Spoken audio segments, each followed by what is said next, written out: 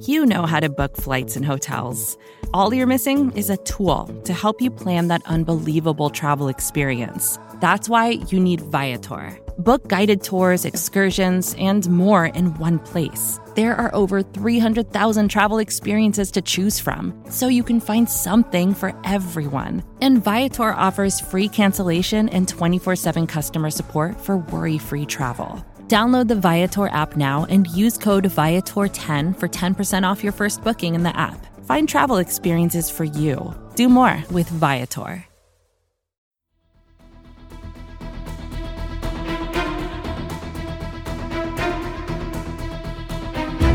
We've got our eye on the enemy. This is episode number 4, brought to you by SBNation and Bleeding Green Nation. I am your host, Michael Kist, and I'll be joined with a special guest here in a second. First off, I just want to explain, this is supposed to be a weekly series, and you'll notice this is week 6, and this is episode number 4. Look, I didn't want to spend time talking about the Jets any more than I had to, so I skipped that one. I was profoundly sick for another one, so you're just going to have to get over the weird numbering. But I'm sure my guest will give you some crap about it. He is Arif Hasan of the Minnesota Athletic, or the Athletic Minnesota. Make sure I get that right.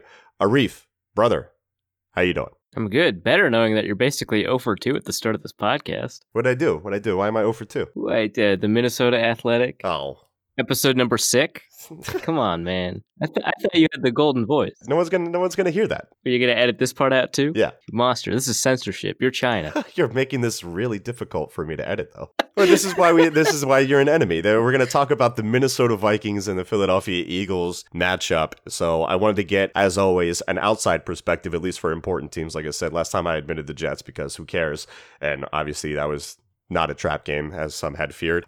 This is not even in the conversation for being a trap game. This is 2 3-2 teams going head-to-head in Minnesota, where Minnesota's playing slightly better. Before we really get into the meat and potatoes of this show, Arif, do you want to let the listeners know where they can avoid finding you and your work? Yeah, if you want to avoid me, be sure not to follow me on Twitter at Arif Hasan NFL, ArifHasan NFL, and be sure not to log onto The Athletic, where I contribute pieces about the Minnesota Vikings. So, first question right out of the gate. Explain Kirk Cousins and the Vikings offense to me like I'm 5 years old. That was going to be my game plan going into the podcast anyway, right. So good to get that out of the way. Awesome. Kirk Cousins plays better than elite quarterbacks when he's against bad defenses, and he plays about as bad as the worst quarterbacks when he's against good defenses. So this is where we kind of move out of the 5-year-old stuff. So it's suggested net yards per attempt, QBR, etc. Better than the top 5 statistical quarterbacks last year when they played bottom 5 defenses. So pass rating of like 131, just net yards per attempt over 8, absurd. And then you go like to the Packers, to the Bears, who this year I think are ranked 6th and 7th in adjusted net yards per attempt, and he collapsed. He like 4 adjusted net yards per attempt or something like that. Some real Josh Allen stuff. Yeah. So it's like Goff under pressure versus not under pressure. When he's not under pressure, he's like a top 5 quarterback. When he's under pressure, he's crapping his pants. Is that basically like a good equivalency there? Yeah, it's when Sean McVay's playing versus when he left the control on the ground. Right, exactly. What about the construction of this offense? Because it seems like, and I don't know if they know this about Cousins, so they don't do this, but like the downfield passing game is just it's not there. A 10% frequency for deep balls for Cousins. Is it constructed in a way to prevent Cousins from having to read that stuff, or like? Why is the offense the way that it is with Steven Wisniewski? Did you say Steven Wisniewski? Kevin Stefanski? Kevin Stefanski? Did I say the Eagles offensive lineman? Okay. Yes. That's how much that's how no, I'm going to keep that. That's how much I respect the offensive coordinator for the Minnesota Vikings. Yeah, so with the deep passing, the thing is, Cousins is not normally bad at it. Last year he was fine. With Washington, he was fine. And they're on concepts that he's, traditionally been pretty successful with, stuff like posts, especially on like play action. So why he's failing at it, I can't entirely say. I think a lot of it just has to do with the fact that the most high profile ones happen to occur against good defenses, which is not to say there's good defense being played on that snap, which is kind of the most frustrating thing. Sometimes there's not pressure on his face. Sometimes Adam Thielen or Stephon Diggs have a step or two on their defender. It should be easy for somebody who normally hits posts, but I think there's a problem where he feels hurried in his process or rushed in his process after he experiences the problems that a good defense can provide. So in other snaps, he's off on his timing because of the pressure or because, press coverage has forced receivers off their routes. The coverage looks confusing, so he doesn't really know where to look. And so on snaps where things are going well, like some of these deep balls, he's just rushing and hurrying his process, and it just collapses. So even if on that particular play, that defense wasn't playing well, the fact of the defense playing well has already kind of inhabited his mind. And Mark Schofield kind of made the analogy that there are bakers and there are chefs, and it seems like Cousins is a baker. Yeah, and it's perfect for Cousins. Yeah. Cousins is, I think, a really phenomenal pre-snap quarterback when things are going right according to plan. And he can go through progressions. A lot of people who you'd categorize as bakers, I think are first read quarterbacks, but I think, some of them, and I think Cousins is one of them, can go through the progressions just fine as well. Defense shows this, I do this, my footwork is 1, 2, 3, the ball's out. So he's absolutely one of those guys. And then as soon as you kind of throw, a wrench into the works and he needs to improvise, he's like a bottom 5 improviser. And so he's, I think, the most extreme version of that analogy that might be in the NFL right now, even if you include someone like Jared Goff. Because Cousins is really good at the pre-snap stuff, whereas McVay is really good at the pre-snap stuff. Right. Yeah, exactly. No, that's a good point. And, he's so tied into his footwork, working with his timing. If anything goes off kilter, then that can really mess with his game. So that's an important thing to watch if the Eagles can get him off his spot, which his spot is normally the same place every time.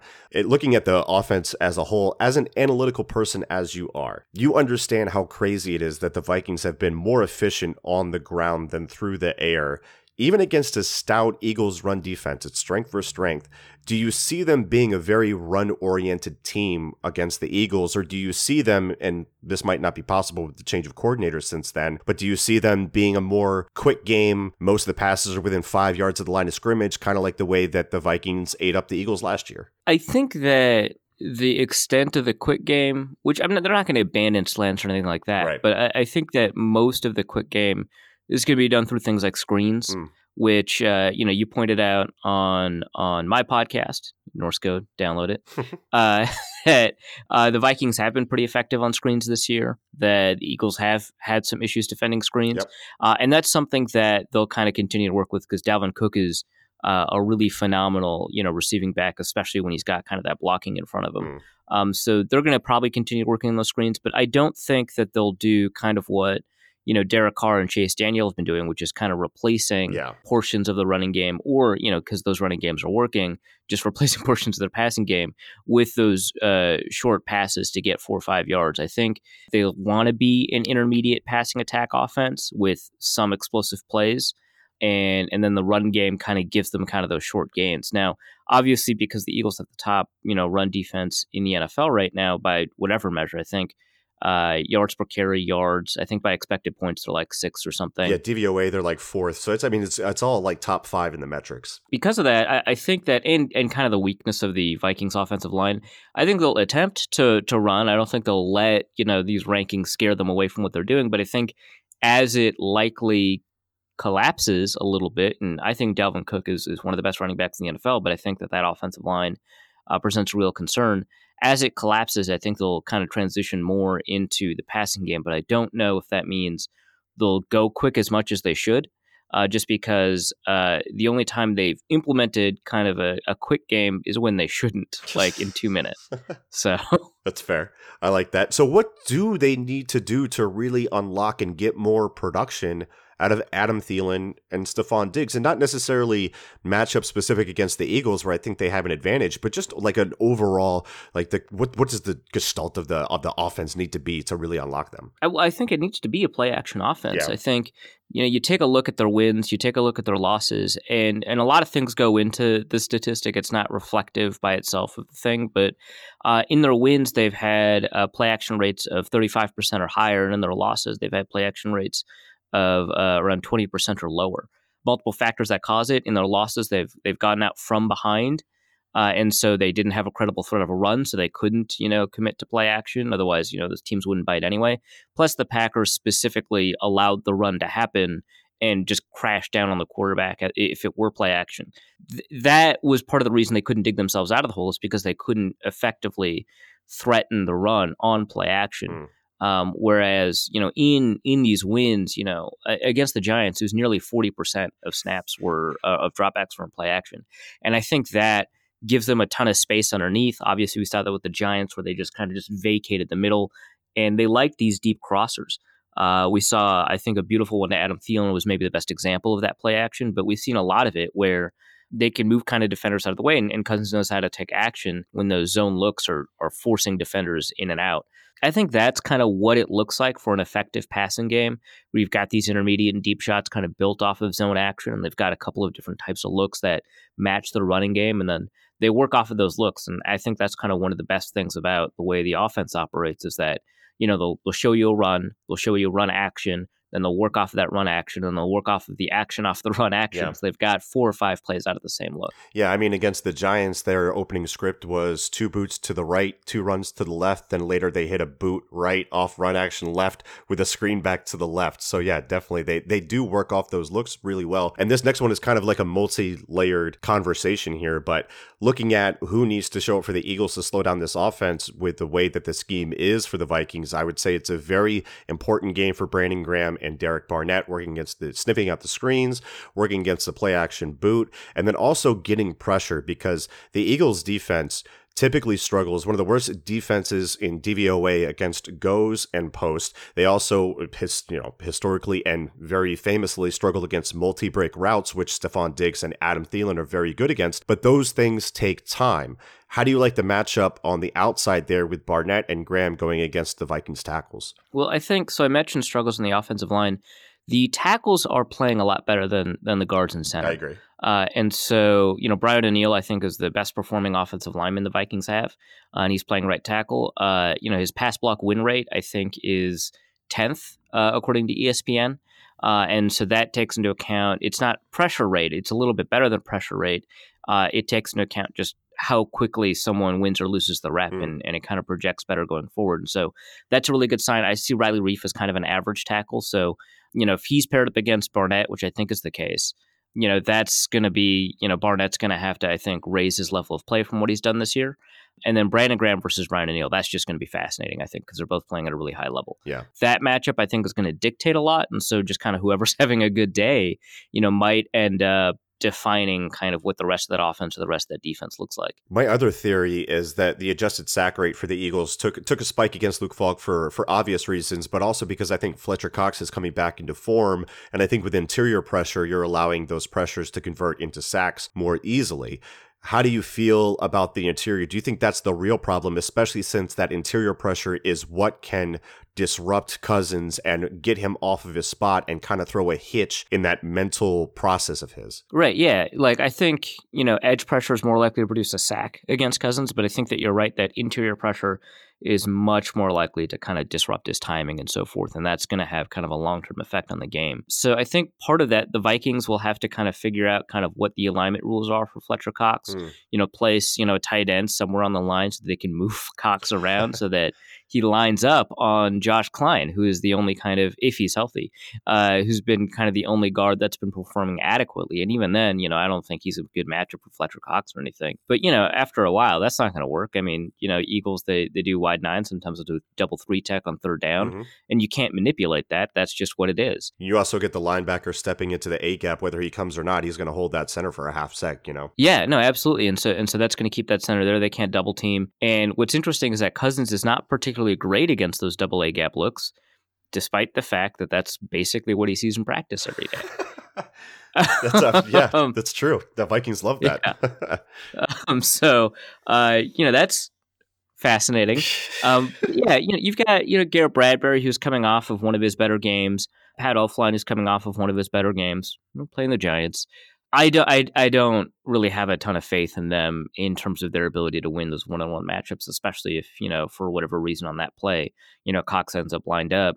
on Elflein or Bradbury. I just think that's kind of spelling disaster. That's definitely a problem. And when they kick Brandon Graham inside too, that's another interesting thing to watch, because the Eagles will go, 3 left of center. They'll go Cox on the nose, and then they'll have Brandon Graham kicked in next to him, defensive end outside of him, and that guarantees pretty much that Brandon Graham is going to get a one-on-one against a guard, which is a winning situation and a winning formula, I think, in this game. One last question on the offensive side of the ball for the Vikings.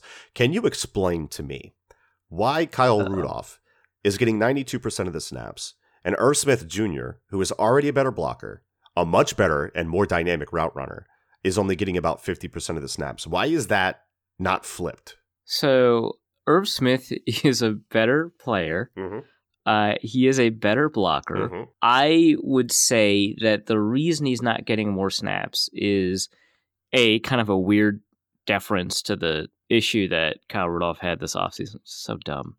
The Vikings were going to trade him. He doesn't want to be traded. He demands a new contract. He pretends to hold out, but he doesn't really hold out. He gets a new contract. Vikings guarantee him for like this year, next year. Terrible idea. Got to justify it, right? Yeah.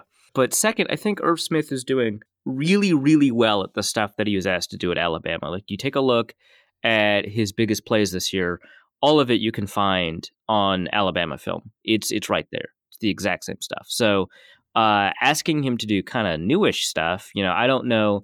The Vikings kind of intimated earlier in this offseason that he was having a little bit of trouble picking some stuff up in the offense. Oh, okay. And so it might just be kind of the newer stuff in the offense.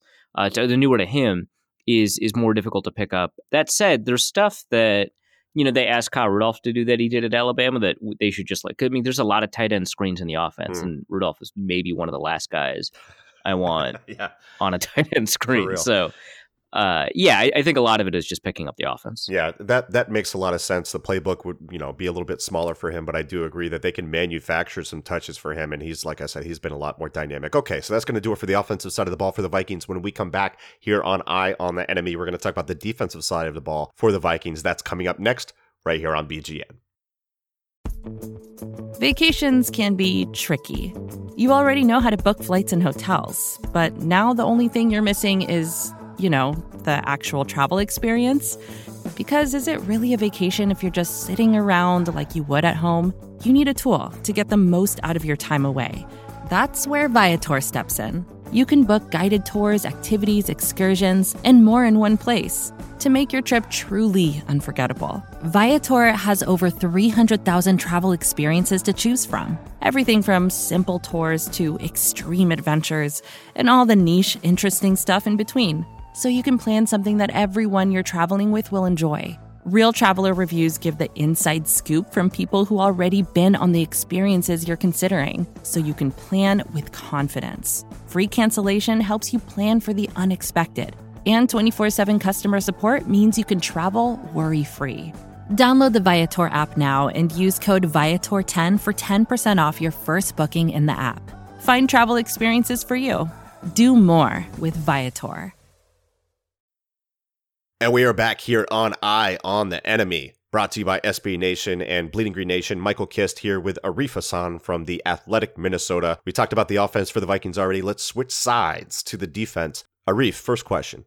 Have we been sleeping on just how good Everson Griffen and Danielle Hunter have been this year? They've combined for 8 sacks. They're both at the top of the list when it comes to pass rush production per PFF. These guys are playing lights out, and I've seen Everson Griffen before. He seems just, re-energized, I guess would be the word. He's playing some incredible ball. Tell me about these defensive ends and how you think they match up with the Eagles tackles. Yeah, for sure. So 2017 Everson Griffen, first 8 weeks of the season, he was getting at least a sack a game. He was on a sack streak, obviously averaging more than that, 1.3 sacks a game. He was in contention for Defensive Player of the Year. Hurts his foot in the final play of the London game against the Browns, of all teams, and his sack production drops off because he loses a lot of explosion. And then, you enter 2018, he's recovering from a foot injury, doesn't start 2018 out well, has a mental health break, needs to take time off, comes back, doesn't have the same, whatever it is, it might be focus, it might just be explosion, might be because time off, he didn't have time to work out, whatever it is, he doesn't have the ability to produce. So now we're entering an age 31 season. I didn't expect a ton, but it really does look like he is that first half of 2017 person. Now, obviously he's not getting a sack a game, but I think he's playing like it. Yeah. The fact that, he's played against quarterbacks that get rid of the ball really quickly. People like, Derek Carr and Chase Daniel and so on. It suppresses his sack numbers, but he's still winning as often as he did. He's got, I think Mike Zimmer put it pretty well earlier in the season, he's always violent. His game starts with violence. And from there, as time goes on, he's added, savvy pass rushing moves, precision, and so on. So he's got a number of pass rushing moves, and he's just demolishing people with them. He's having this remarkable season. And the thing is, I think Danielle Hunter's playing even better. Yeah. So it's wild. I mean, this pair of defensive ends is crushing tackles, and it's forcing these quick games. The Vikings, I think per PFF, have been facing the 27th lowest average depth of target. I think a lot of that has to do with the threat of edge pressure, that they just want to get rid of the ball quickly, and so they don't have the ability to take shots downfield. How they line up against those tackles, I think it really depends on the tackles, right? Because I think, Jason Peters, we've seen a lot better of him in the past than we've got, some points this season. Lane Johnson, same thing. They're both elite, right? But I think if they play like they have for the balance of the season, I think both Everson Griffin and Danielle Hunter will get theirs.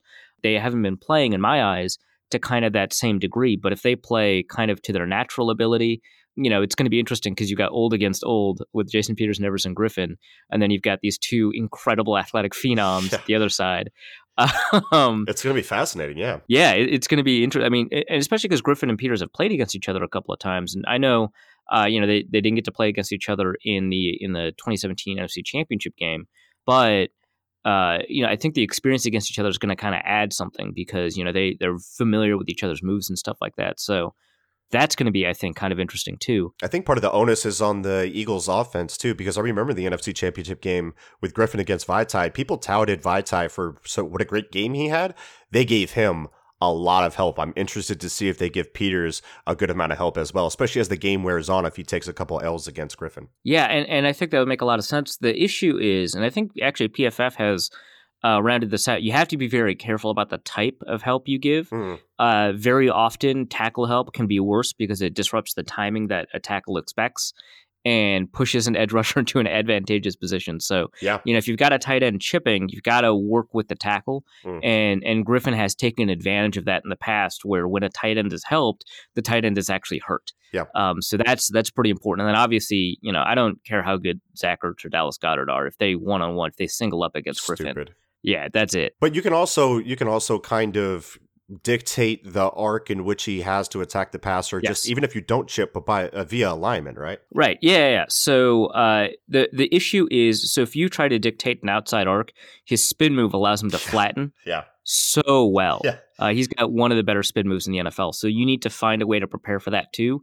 If you push him inside, he is pretty good at beating you to the inside if he wants to go inside. But if he doesn't want to go inside and you push him inside, there are some possibilities there. So that there are some opportunities. His counters to the outside are good, but they're not as good as his counters to the inside. So if you push him inside when he wants to go out, there can be opportunities, but you can only do that so often. So I think that's kind of your strategic approach to Griffin in this game, is to provide him a little bit of help, make sure that help is synced up. Don't put a tight end on him one-on-one. And if you push the arc on him outside, have a contingency, because I've seen tackles push Griffin to the outside, place a running back inside to deal with him, and lose. So there's a lot of planning that has to go in there if the one-on-one matchup isn't working. Yeah, that matchup's going to be fascinating. I can't wait to see the all-22 on that and break down what happened with whatever happens. Let's move on to the second level of the defense. We'll go with Anthony Barr. Almost walked in the offseason before having a change of heart. How has he been in his return, and what are your thoughts on this linebacking core as a whole? Like, where do they win? Yeah, so this is probably the best year the linebacking core has had thus far. I mean, obviously we'll see. Anthony Barr himself is playing almost as well as he did in 2015, which is his, maybe is truly his Pro Bowl season. And after that, we've had a lot of trouble with him, but this year, he's kind of playing out of his mind, and it's not just because he's blitzing more, which incidentally he is, but he's kind of winning on his pass rushes. Last year he had trouble finishing when he was up against a running back. He'd create pressure, but then, he'd lose balance or whatever. So as a pass rusher, he's doing a really excellent job. creating these threats and creating one-on-one matchups for people like Griffin and Hunter, and making it difficult to provide, help to the outside or even to the interior. So he's playing really well as a rusher. He's playing all right as a coverage defender.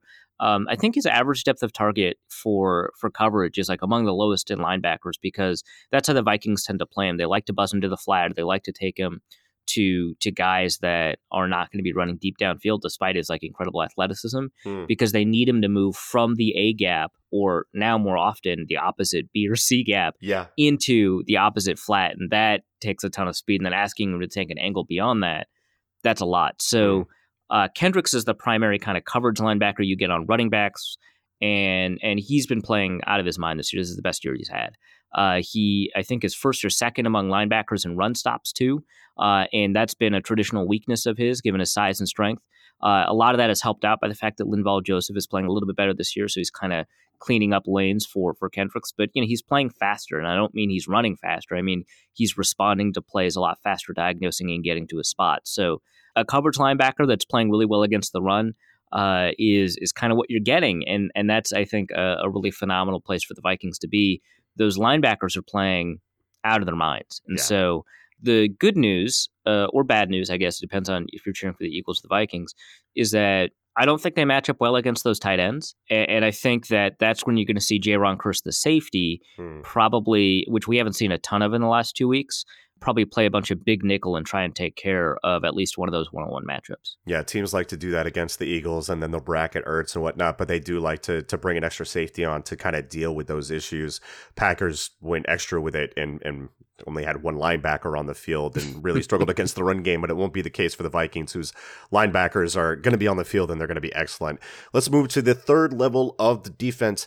Am I seeing things, or is Trey Waynes outplaying Xavier Rhodes this season? I think there's a case to be made. I don't think that that's necessarily true. I think both are struggling, first of all, relative to where they were last year. And for Rhodes, especially compared to 2017, I think, they're both playing as above average corners. I think that Rhodes is being saddled with elite expectations. So, you take an above average corner, you call him elite, and people get mad, right? And so they're both playing, I think, so for example, Trey Waynes, he gets called unfairly for defensive pass interference. That doesn't show up in the statistics. It helps the team. But, he benefits from like a Sterling Shepard drop that would have been a touchdown against the Giants. Right. He gives up 70 yards against Chicago. He gives up 100% completion rate to Oakland. Which that's not entirely his fault. He's playing off. They throw short and stuff like that. He even got benched for a couple of snaps for playing off coverage on 3rd and short. So he's if only they could do that in Philadelphia. Goodness, my God, what a concept! Mackenzie Alexander did it, and they benched him, and they're like, "What are you doing?" That's incredible. What a novel idea. Wow. So there are struggles there. But I'll say I think Waynes has been having the better balance of play in terms of kind of what the results are. Rhodes, the thing is, on most snaps he's doing fine, but he's just more likely to make a big mistake. The 45-yarder or 36-yarder, whatever you want to call it, Darius Slayton, that's entirely on him. He's also been involved in more of the miscommunications on defense. So there's a 14-yarder to Evan Ingram. I think he expected Anthony Barr to buzz the flat like it was cover 4, but it's not. It's cover 6. You have the guy. So that was a problem. And then 39-yarder week 2 against Devontae Adams. That one's actually probably on Harrison Smith, one of the few mistakes he'll make, where, cover 2, corner out, turkey hole, right? So that creates problems and makes Rhodes look a little bit worse than he's been. But he's lost a step, and I don't know if he knows how to play after having lost a step. He needs to kind of regain a bunch of technique in order to kind of move back into a high level of play when he no longer runs a 4.45 like he did when he was a rookie. So there's some issues there, and I think that Waynes has benefited, I think, in terms of the comparison, but he's also, benefited from a little bit of luck that makes him look better than Rhodes. But both of them are, I think, underperforming where they need to be. Yeah, I really like the way that you frame that with Rhodes, because when you lose that step, it does need to be about technique. It does need to be about the mental processing aspect of it. So that needs to improve for him. We'll see if that improves from week to week against the Eagles. Let's kind of maybe take some overarching thoughts here under the umbrella of predictions. Right now, our line is brought to you by DraftKings Sportsbook. I don't have to do it in that voice, but I like doing it anyway. The over-under is 44. The line is, I see it's moved to 3.5 in favor of the Vikings. So 3 points for being at home plus a half a point. We'll call the score 24-20 by Vegas. What's your final prediction on this, and how do you think this puppy goes down? Or are you just as confused as I am coming into this thing? There's a lot we're going to learn about both of these teams. And Right. I think more than you typically get in a Week 5 matchup. Yeah. Yeah, I don't know. I think part of the reason it was essentially neutral before it kind of got bet down in favor of the Vikings, neutral on a neutral field anyway, is because there's a lot to learn about these teams. I would say, because I think the Eagles' defense is closer to that 22nd in DVO than 6th in DVOA. Which, by the way, did you see the stat I sent you? I talked about this on the Kist and Solak show 130, but the biggest shift in DVOA from week 4 to week 5, 22nd to 6th, the next closest was only 11 spots. So that a historic shift. So you might be right. Yeah, wild. So I just wrote a piece, submitted it to The Athletic. I don't know if it's up yet. We'll see. About what the Eagles' defense looks like on paper without the Jets game and then with the Jets game. And I think it's just stark. I mean, they dropped 27th in adjusted net yards per attempt. Like, what? From 13th. Yeah.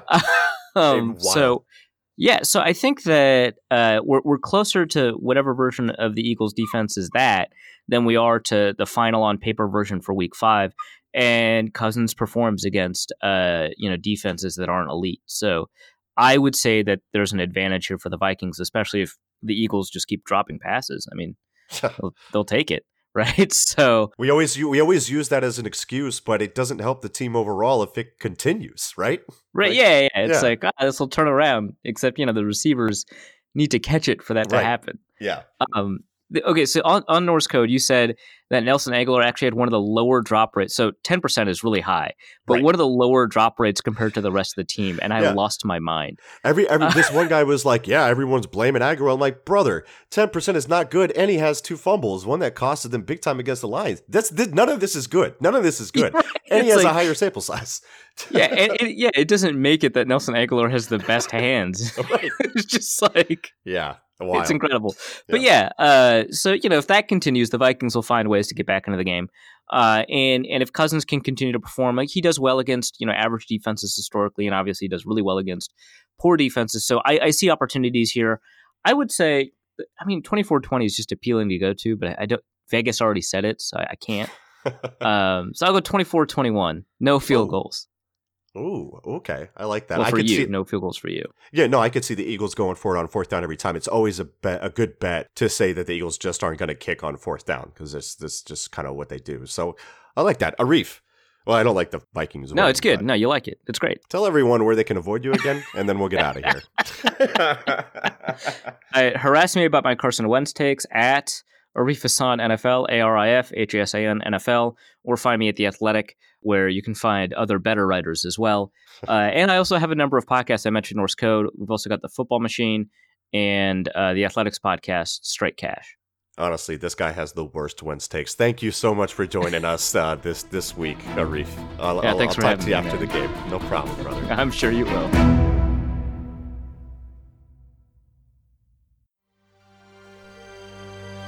BGN. More to-dos, less time, and an infinite number of tools to keep track of. Sometimes doing business has never felt harder, but you don't need a miracle to hit your goals. You can just use HubSpot, because their all-in-one customer platform can make growing your business infinitely easier. Imagine this: high-quality leads, fast closing deals, wildly happy customers, and more benchmark-breaking quarters. It's not a miracle, it's HubSpot. Visit HubSpot.com to get started today.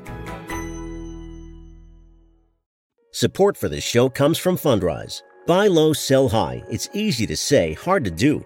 For example, high interest rates are crushing the real estate market right now. Demand is dropping and prices are falling, even for many of the best assets. It's no wonder the Fundrise Flagship Fund plans to go on a buying spree, expanding its billion-dollar real estate portfolio over the next few months. You can add the Fundrise Flagship Fund to your portfolio in just minutes, and with as little as $10 by visiting fundrise.com/Fox. Carefully consider the investment objectives, risks, charges, and expenses of the Fundrise Flagship Fund before investing. This and other information can be found in the fund's prospectus at fundrise.com/flagship. This is a paid advertisement.